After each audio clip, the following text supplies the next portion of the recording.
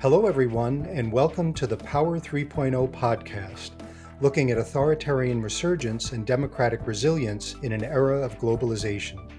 Power 3.0 is brought to you by the International Forum for Democratic Studies, the Ideas Center of the National Endowment for Democracy.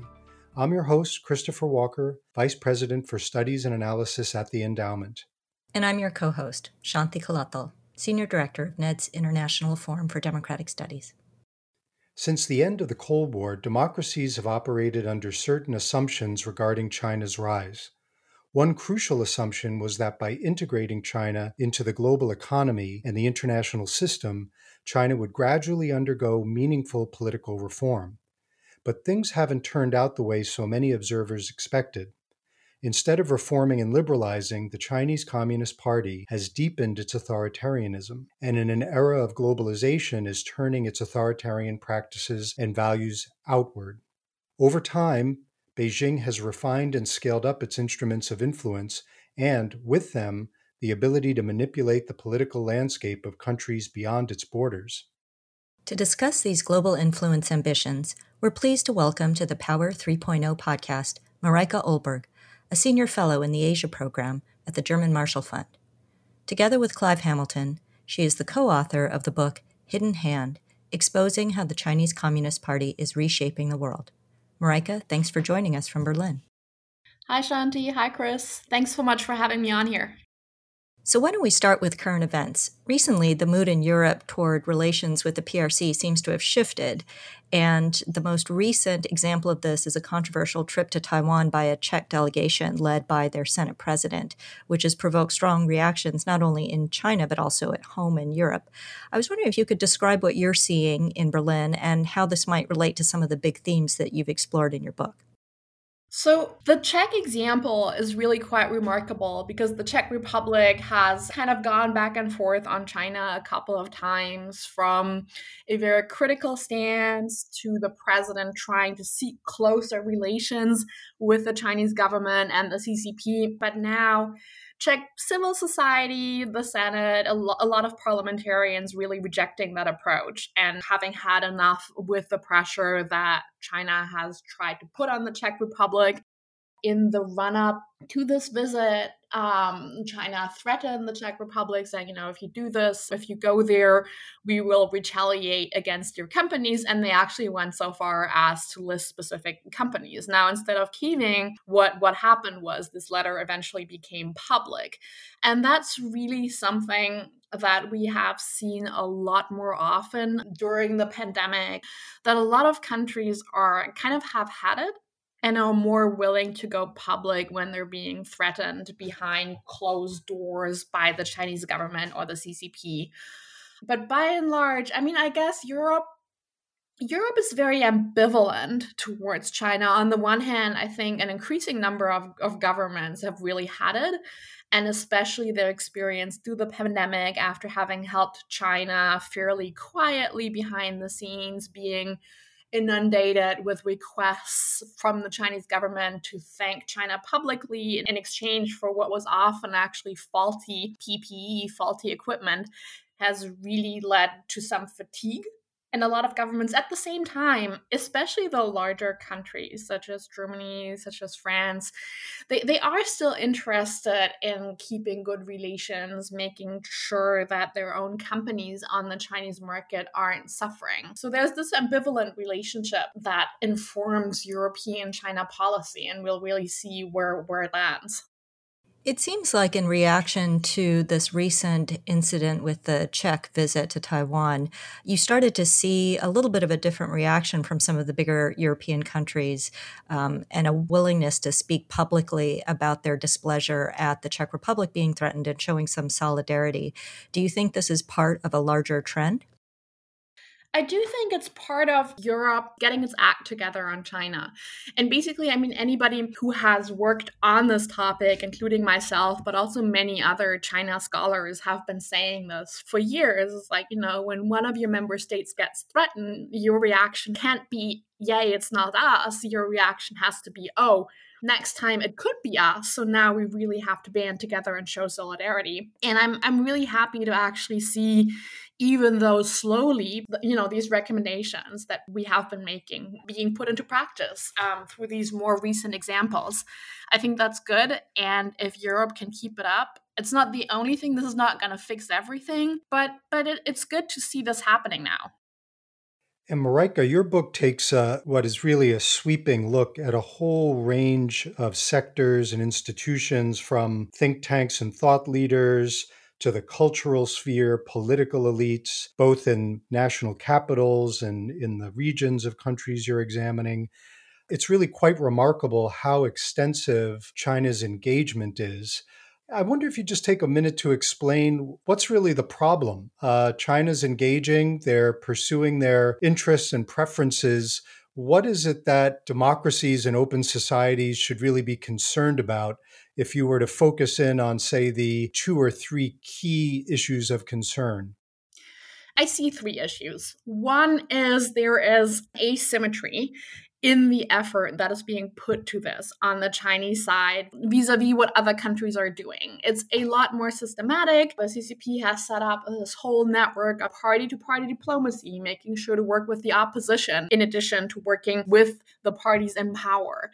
Local diplomacy. I mean, the party institutions, they're usually amazed at how little effort Western countries put into that local diplomacy, and that they don't have a whole department dedicated to that, but maybe 1 or 2 people at the city level. So it's a lot more organized. You could say, that's still legitimate, even though I would argue, if Western countries were working with Chinese provinces with the explicit purpose of working against the central government, the Chinese government would have strong opinions on that. But you can say, okay, that's fine. To me, it really becomes a problem when those networks are used to exert pressure behind the scenes without transparency, hidden threats, letters being sent to people saying, if you don't do as we please, we will retaliate against your national companies. So really the fact that the Chinese government has this power, that countries do feel they need to be on the Chinese market, and the willingness to use that economic coercion, that is really where it becomes problematic. Also, because a lot of that simply doesn't become public. So there's this huge ongoing pressure behind the scenes. And then the third thing that I usually point out when people ask me, so what's the problem, is I tell people I'm not value neutral. I do look at what countries are trying to achieve. So I do make a distinction between, the German government or the French government or any other government having a local initiative in China to build democratic institutions, which they can't do that anymore, but, or to have a dialogue to improve the legal system. And the goals that the CCP pursues, which essentially is making the world safer for itself by getting people to become more accepting and more embracing of its own authoritarian norms. And in that case, I simply say, look, I'm not value neutral. I think the purpose behind that is not in the interest of anyone who is dedicated to democratic institutions, to separation of power, to, transparency, and the goals that are being pursued are simply not in our interest. So I that's the third point that I usually make. I think that's why we should really pay attention to this and get a better grip of what is happening so as to be able to counter it. And so today, compared even with just a few years ago, I would say that many countries have a better grip on what's happening and the risks as well as the potential rewards of engaging with China. And Shanti alluded to the recent visit of the Senate leader to Taiwan. Not all that long ago, the mayor of Prague took a similarly bold stance with respect to an issue concerning a sister cities arrangement that he had with a city in China. And I'd like to ask you, Mareike, at this stage, with awareness raising and more sensitivity to this engagement, what do you feel is the next step in the response? Is understanding it sufficient? Kind of talking about it, which I think we've done now in a pretty significant way, in an important way. But what would you put towards the top of the list in terms of the next steps beyond recognition of the problem? I still think one, understanding is still important. And I feel like in our bubble, like the circles that you and I, that we live in, a lot of people are aware of it. I don't know that it's necessarily the case where, once we look outside our bubble. So I do think getting civil society at large on board and continuing to fix our quote unquote China illiteracy. That remains important. But nonetheless, I think you're absolutely right. We can't just stop at saying, and now we understand it, so now it's all good. It does require governments to come together, all levels of civil society to come together at the university level, at the media level, at cultural institutions, and really figure out proper codes of conduct for how to be able to, if you want to keep engaging with China. And I don't think that all engagement necessarily has to stop, but you have to be aware of what the other side wants and how to counter it. So I think that this really is going to have to result in codes of conduct of what do you want to achieve with this engagement with China. You can't just have engagement for engagement's sake or for the old reason that was trotted out for so long that this will change China, because clearly the CCP has worked against that. But, what are your codes of conduct, such as transparency, such as making sure that when one in the group is attacked, there's actually a show of solidarity. Like when you have a delegation to China of academics and one of your academics doesn't get a visa, what should the reaction be? And I think, quite frankly, the reaction should be that nobody's going. Just to figure out how to push back against the strategy that the CCP is pursuing, which is really, isolate a few, make examples of them. Those are the bad people. They have done something wrong. So now we're going to punish them and give everybody else an incentive not to repeat that quote unquote mistakes that they made. So this can really only be countered by very broad solidarity, by pointing it out and saying, look, you can't just hit out against one country, against one member of the delegation, against one media organization. If you do that, we're going to stand together. And that's really a very important principle alongside other principles, such as I already mentioned, transparency. If you have any agreements, like if you sign an MOU with the Chinese side, the default has to be to make it public. Make as much information public as possible. Map the networks that the Chinese side is building up. Consider maybe having, not only consider, I think this is actually pretty vital, having an incident tracker for repressive incidences when the Chinese side does threaten someone, which often doesn't become public unless, that person decides to go public. Usually I find out when I talk to people that this has happened from them personally, but they may not want to go public. So track what's happening and have this collected more systematically so that you, one, get a better picture of how much threatening and behind doors coercion is actually going on, but also that you can band together and find a way to counter it. So I think there's really a lot of headway that we still have to make to be able to better deal with what is going on without having to shut ourselves off completely, which is also not a solution. So you raise an interesting dynamic, because I think some of that awareness raising is happening around the world in various countries at the national level. But to return to a point that you'd made earlier, at the local level, those politicians and civil society organizations typically don't know so much about China, and they don't see themselves as having responsibility for national security, as you point out in your book. So the focus there is on economic and cultural ties, and these local level officials and institutions can basically say there's no political element. But you say pretty straightforwardly in your book that Beijing's logic for subnational influence is pretty clear-cut, and that Beijing actually sees the cultivation of local level contacts as helping to smooth the way for investment in strategic assets like ports or regional airports, satellite development, military bases, agricultural developments, and so on. So there actually is a strong national security component that can be hidden there. And I wanted to ask you a little bit about how this has played out as you've seen it. And I know you cite this one example of Duisburg in Germany, which has partnered with Huawei to become a smart city. I wonder if you could talk a little bit more about that. Sure. This is kind of a classic example of CCP-style local diplomacy. The German government does not sign on to the Belt and Road Initiative. It is opposed to it, at the very least very ambivalent towards it. So what the CCP has been doing is that it has been looking for local partners, city governments that will actually, sign on to it, will publicly endorse the Belt and Road Initiative. The strategy itself, it's called using the countryside to surround the city. You could call it that. So using local actors or other smaller actors to surround the center of power, so that at one point, once all the cities are on board, then the federal government can actually only say, okay, fine, we endorse it too. So that's the larger strategy behind that. But it's a classic in many other ways. You can of course argue that from the Duisburg perspective, this is beneficial to them.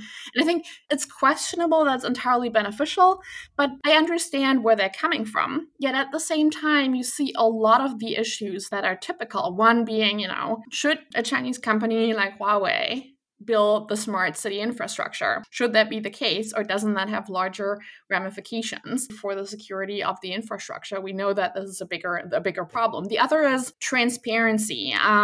The city signed an MOU with Huawei after a visit of the mayor to China, and that's not even public. So, I mean, I don't even know that there's anything horrible hiding in there, but I can't even get that public because Huawei doesn't want it to be public. So, you have really a lot of problems. One being using local actors to try to overcome resistance of the federal government against the Belt and Road Initiative. The other is, initiatives being passed without really a good way for the federal government to put a check on that are, in my opinion, not ideal from the infrastructure perspective, from giving access to a company that in essence needs to cooperate with the Chinese Ministry of State Security, giving them that access to build something so significant that has access to a lot of data.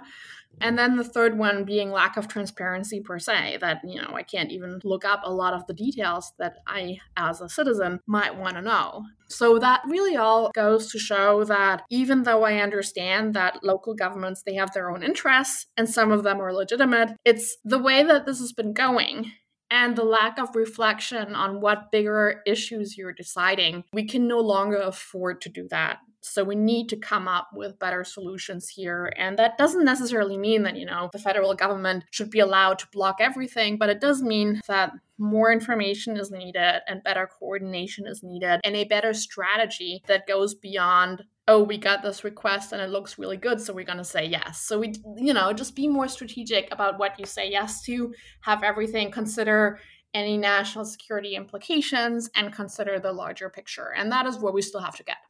Yeah, I mean, even just a little bit of poking around will identify how, smart city development is actually a key strategic priority that's been highlighted as part of the Belt and Road Initiative. And I was looking through a U.S.-China Economic and Security Review Commission report from earlier this year on China's smart cities development, and they really lay out all of these issues pretty clearly, but those types of insights don't often get to the local level. And so there seems to be some kind of an information gap there. Precisely. And I don't have the perfect solution. And again, the solution can't be to give the federal government all the power to block everything. But both sides have to be willing to work with each other on this one. I think on the local level, there simply needs to be better awareness of this, even if it's just individual cities getting together to talk about this. Figure out, codes of conduct and interacting with Chinese counterparts. That itself would also already be a big step forward in trying to work out amongst one another how to deal with these kinds of requests, how to deal with the Belt and Road Initiative at the local level, just become more strategic about it rather than saying, oh, there is economic opportunity here, so of course we're going to say yes. Because even though there may be some profit, the costs may be a lot higher, and in the end, the actual opportunities may not be as high as I think we see in the cases of a lot of Belt and Road projects around the world, that perhaps, the cities, the places, the countries where they're not actually benefiting as much as they had hoped. And this point you just made, Mareike, is one that Martin Halle made in a report he produced called A New Invisible Hand, talking about what were in essence non-economic costs to economic engagement with China, which I think, as you suggest, many have underappreciated and haven't quite figured out how to devise the right formula to make that sort of assessment. On that subject, I'd like to ask you, because so much of the assumptions with the various partnerships and interactions that have emerged over the years with China have been based on economics and business, I was struck in your book on how much you focus on what might be called the ideas ecosystem. And here I would include in it the think tanks and thought leaders that you look at, the various media initiatives, political elites. And maybe you could just give us a sense of why it is the Chinese authorities are so keen to invest in and focus on this ideas ecosystem within democratic societies. Right. So, one thing that we kind of tried in this book is to look at this the way that the CCP looks at this. And one thing that I think is important to understand, other than, just economic coercion and trying to set up alternative frameworks like the Belt and Road, really is how much of the ambition of the CCP is focused towards reshaping ideas and how people think and talk about, of course, about China, but about really anything that is of interest to the CCP. This began being discussed in China. It's been discussed over the last couple of decades under the label of ideological security. The larger idea here being, look, in the 1990s, after the Cold War, the CCP found itself in a world that was kind of hostile towards the remaining dictatorships. And the initial reaction to that was, we're going to have to institute patriotic education for our own citizens. We have to make sure that we have internet censorship, that as China adopted the internet, the CCP made sure that there was censorship, that you had all the instruments associated with what's known as the Great Firewall, so that you kind of tighten what information comes into China. But over the years, the idea spread inside the party that, you can't really always fight off ideas at your own border. In order to gain the initiative and to be more proactive, you really have to take the fight beyond your borders. And you have to win the war of ideas, the war over global public opinion outside your own borders. So then when you gain acceptance worldwide for the idea that democracy is the system of the past, that might have been a good idea in the 20th century, but it's really not.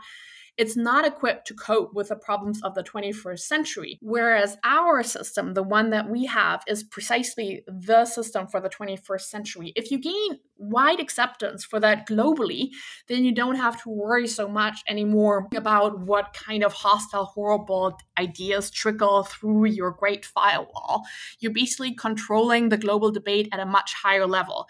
It sounds very, very ambitious. And by that, I don't mean that the CCP is hoping to turn every country in the world into an autocratic system like itself, but it does want to have acceptance and respect for the political ideas that it stands for. And this is why it is investing so much into anything that has impact on how people think and talk about these concepts, about larger issues of governance. That's why there's such a large focus. It is a key part of the party's long-term ideological security that it considers vital to be able to stay in power.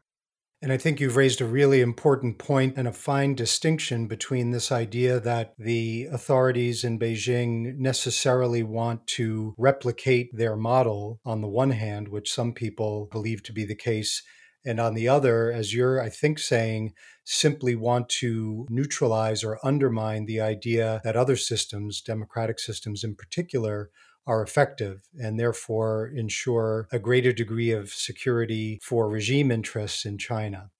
Precisely. I mean, again, if some countries adopt aspects of the Chinese system, I'm sure the CCP isn't going to complain about that. But this is not the main goal. This is not about wholesale systematic export of the Chinese system of governance to countries around the world. In part, this is happening, but this is not the main goal. It really is about acceptance and changing the debate, changing how people talk about the Chinese system and making sure that there is global support for it that can then trickle back into China and really boost regime security at home and, of course, in all the things that China does around the world. It also helps if you're seen as legitimate, up-to-date, great political system internationally rather than, as an outcast, problematic dictatorship. But the main audience really here is at home to secure long-term regime security in China. So we've spent some time talking about how democracies can make themselves more resilient to authoritarian interference. And, you talk about all the different levers in your book, including ways in which Beijing tries to coerce and mobilize diaspora populations. And I just have to point out, we are really sadly and undeniably, unfortunately, in a climate of xenophobia and nationalism around the world. So I want to ask you how democratic societies can ensure they're being vigilant about authoritarian interference, but also safeguard the rights of minority and immigrant populations. And, particularly people of Chinese heritage living in Europe, how can their rights be safeguarded, and how can we ensure that democracies actually hew to their own principles in addressing authoritarian interference? Again, I think it's really important to focus on some key principles in countering this, meaning transparency, countering China illiteracy. That includes this point that is being consistently put out that the CCP stands for China, it stands for the Chinese people. It's just, recently reiterated that there is no separation between China and the CCP. So to counter that quite vocally and to, ensure that no, the CCP is one party. It's an important party. It has a lot of power in China, but it is not China. To look towards solidarity, education. In some cases, I think there are some issues that are hard to solve, such as, technology transfer. But again, I think with more information, more scrutiny, a better understanding of the institutions that the party uses to approach others, a lot can already be done. Our tendency is, we have this debate about Chinese influence, which I don't like. I call it CCP influence because I think that puts the focus on the party. And unfortunate reaction is you go for the people that don't have a lot of power and that can't really fight back. So instead of criticizing the powerful institutions that actually make decisions that are bad for democracy, such as, criticizing the university administration for cooperating with party-led universities in China, people like to then point at Chinese people and say, those are the real problems. And no, they're not. Scrutinize the decisions of the people who have power in a society and try to change what they do.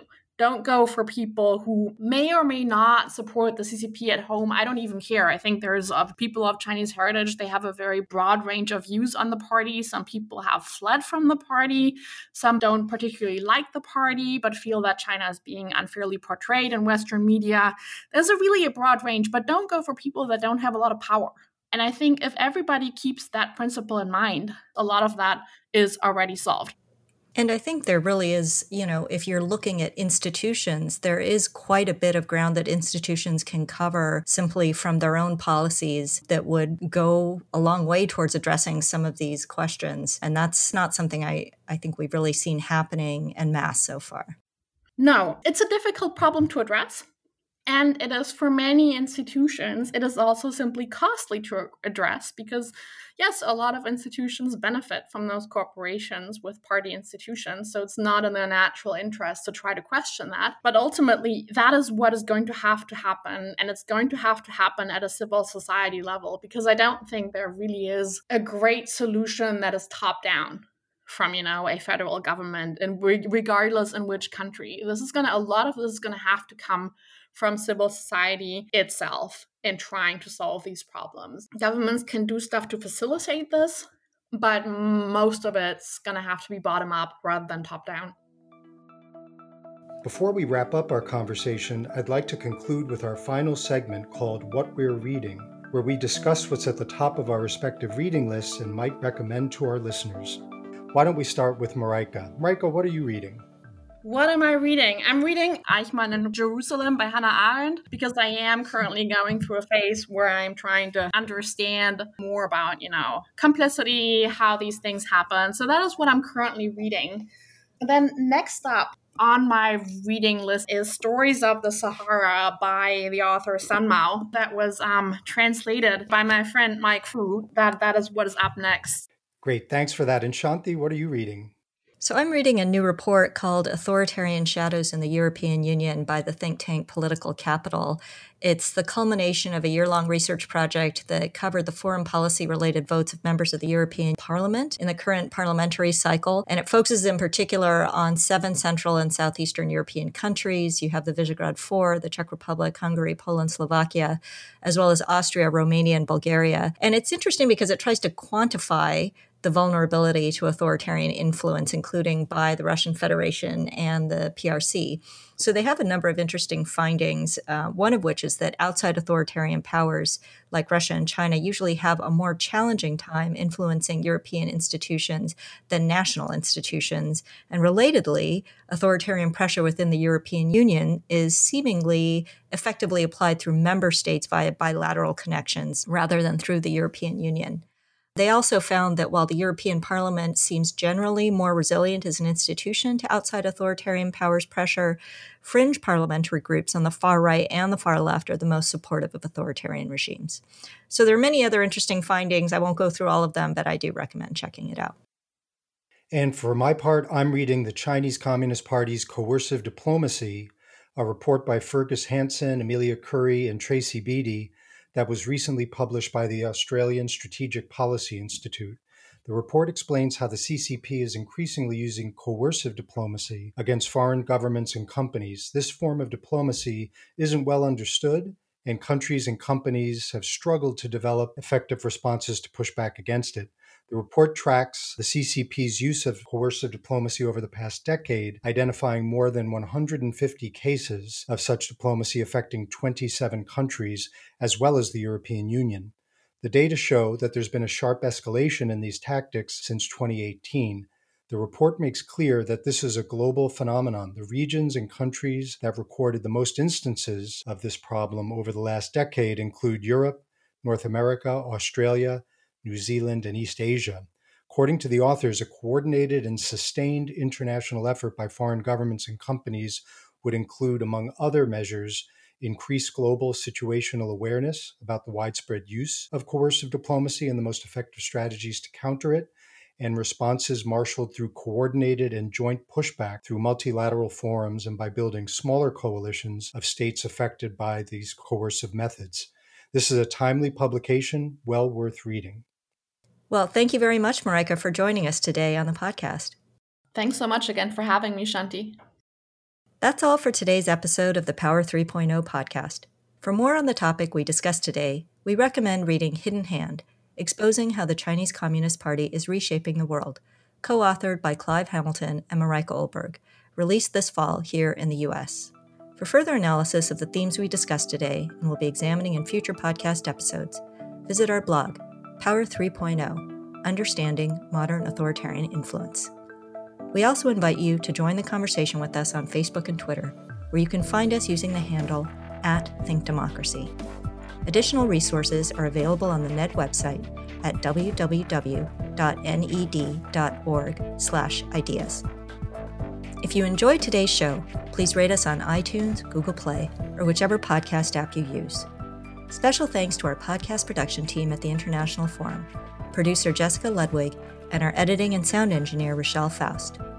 I'm Shanti Kalattal with Christopher Walker and Marika Olberg. We hope you enjoyed this discussion on China, the party, and the world, and invite you to tune in again for future Power 3.0 podcasts.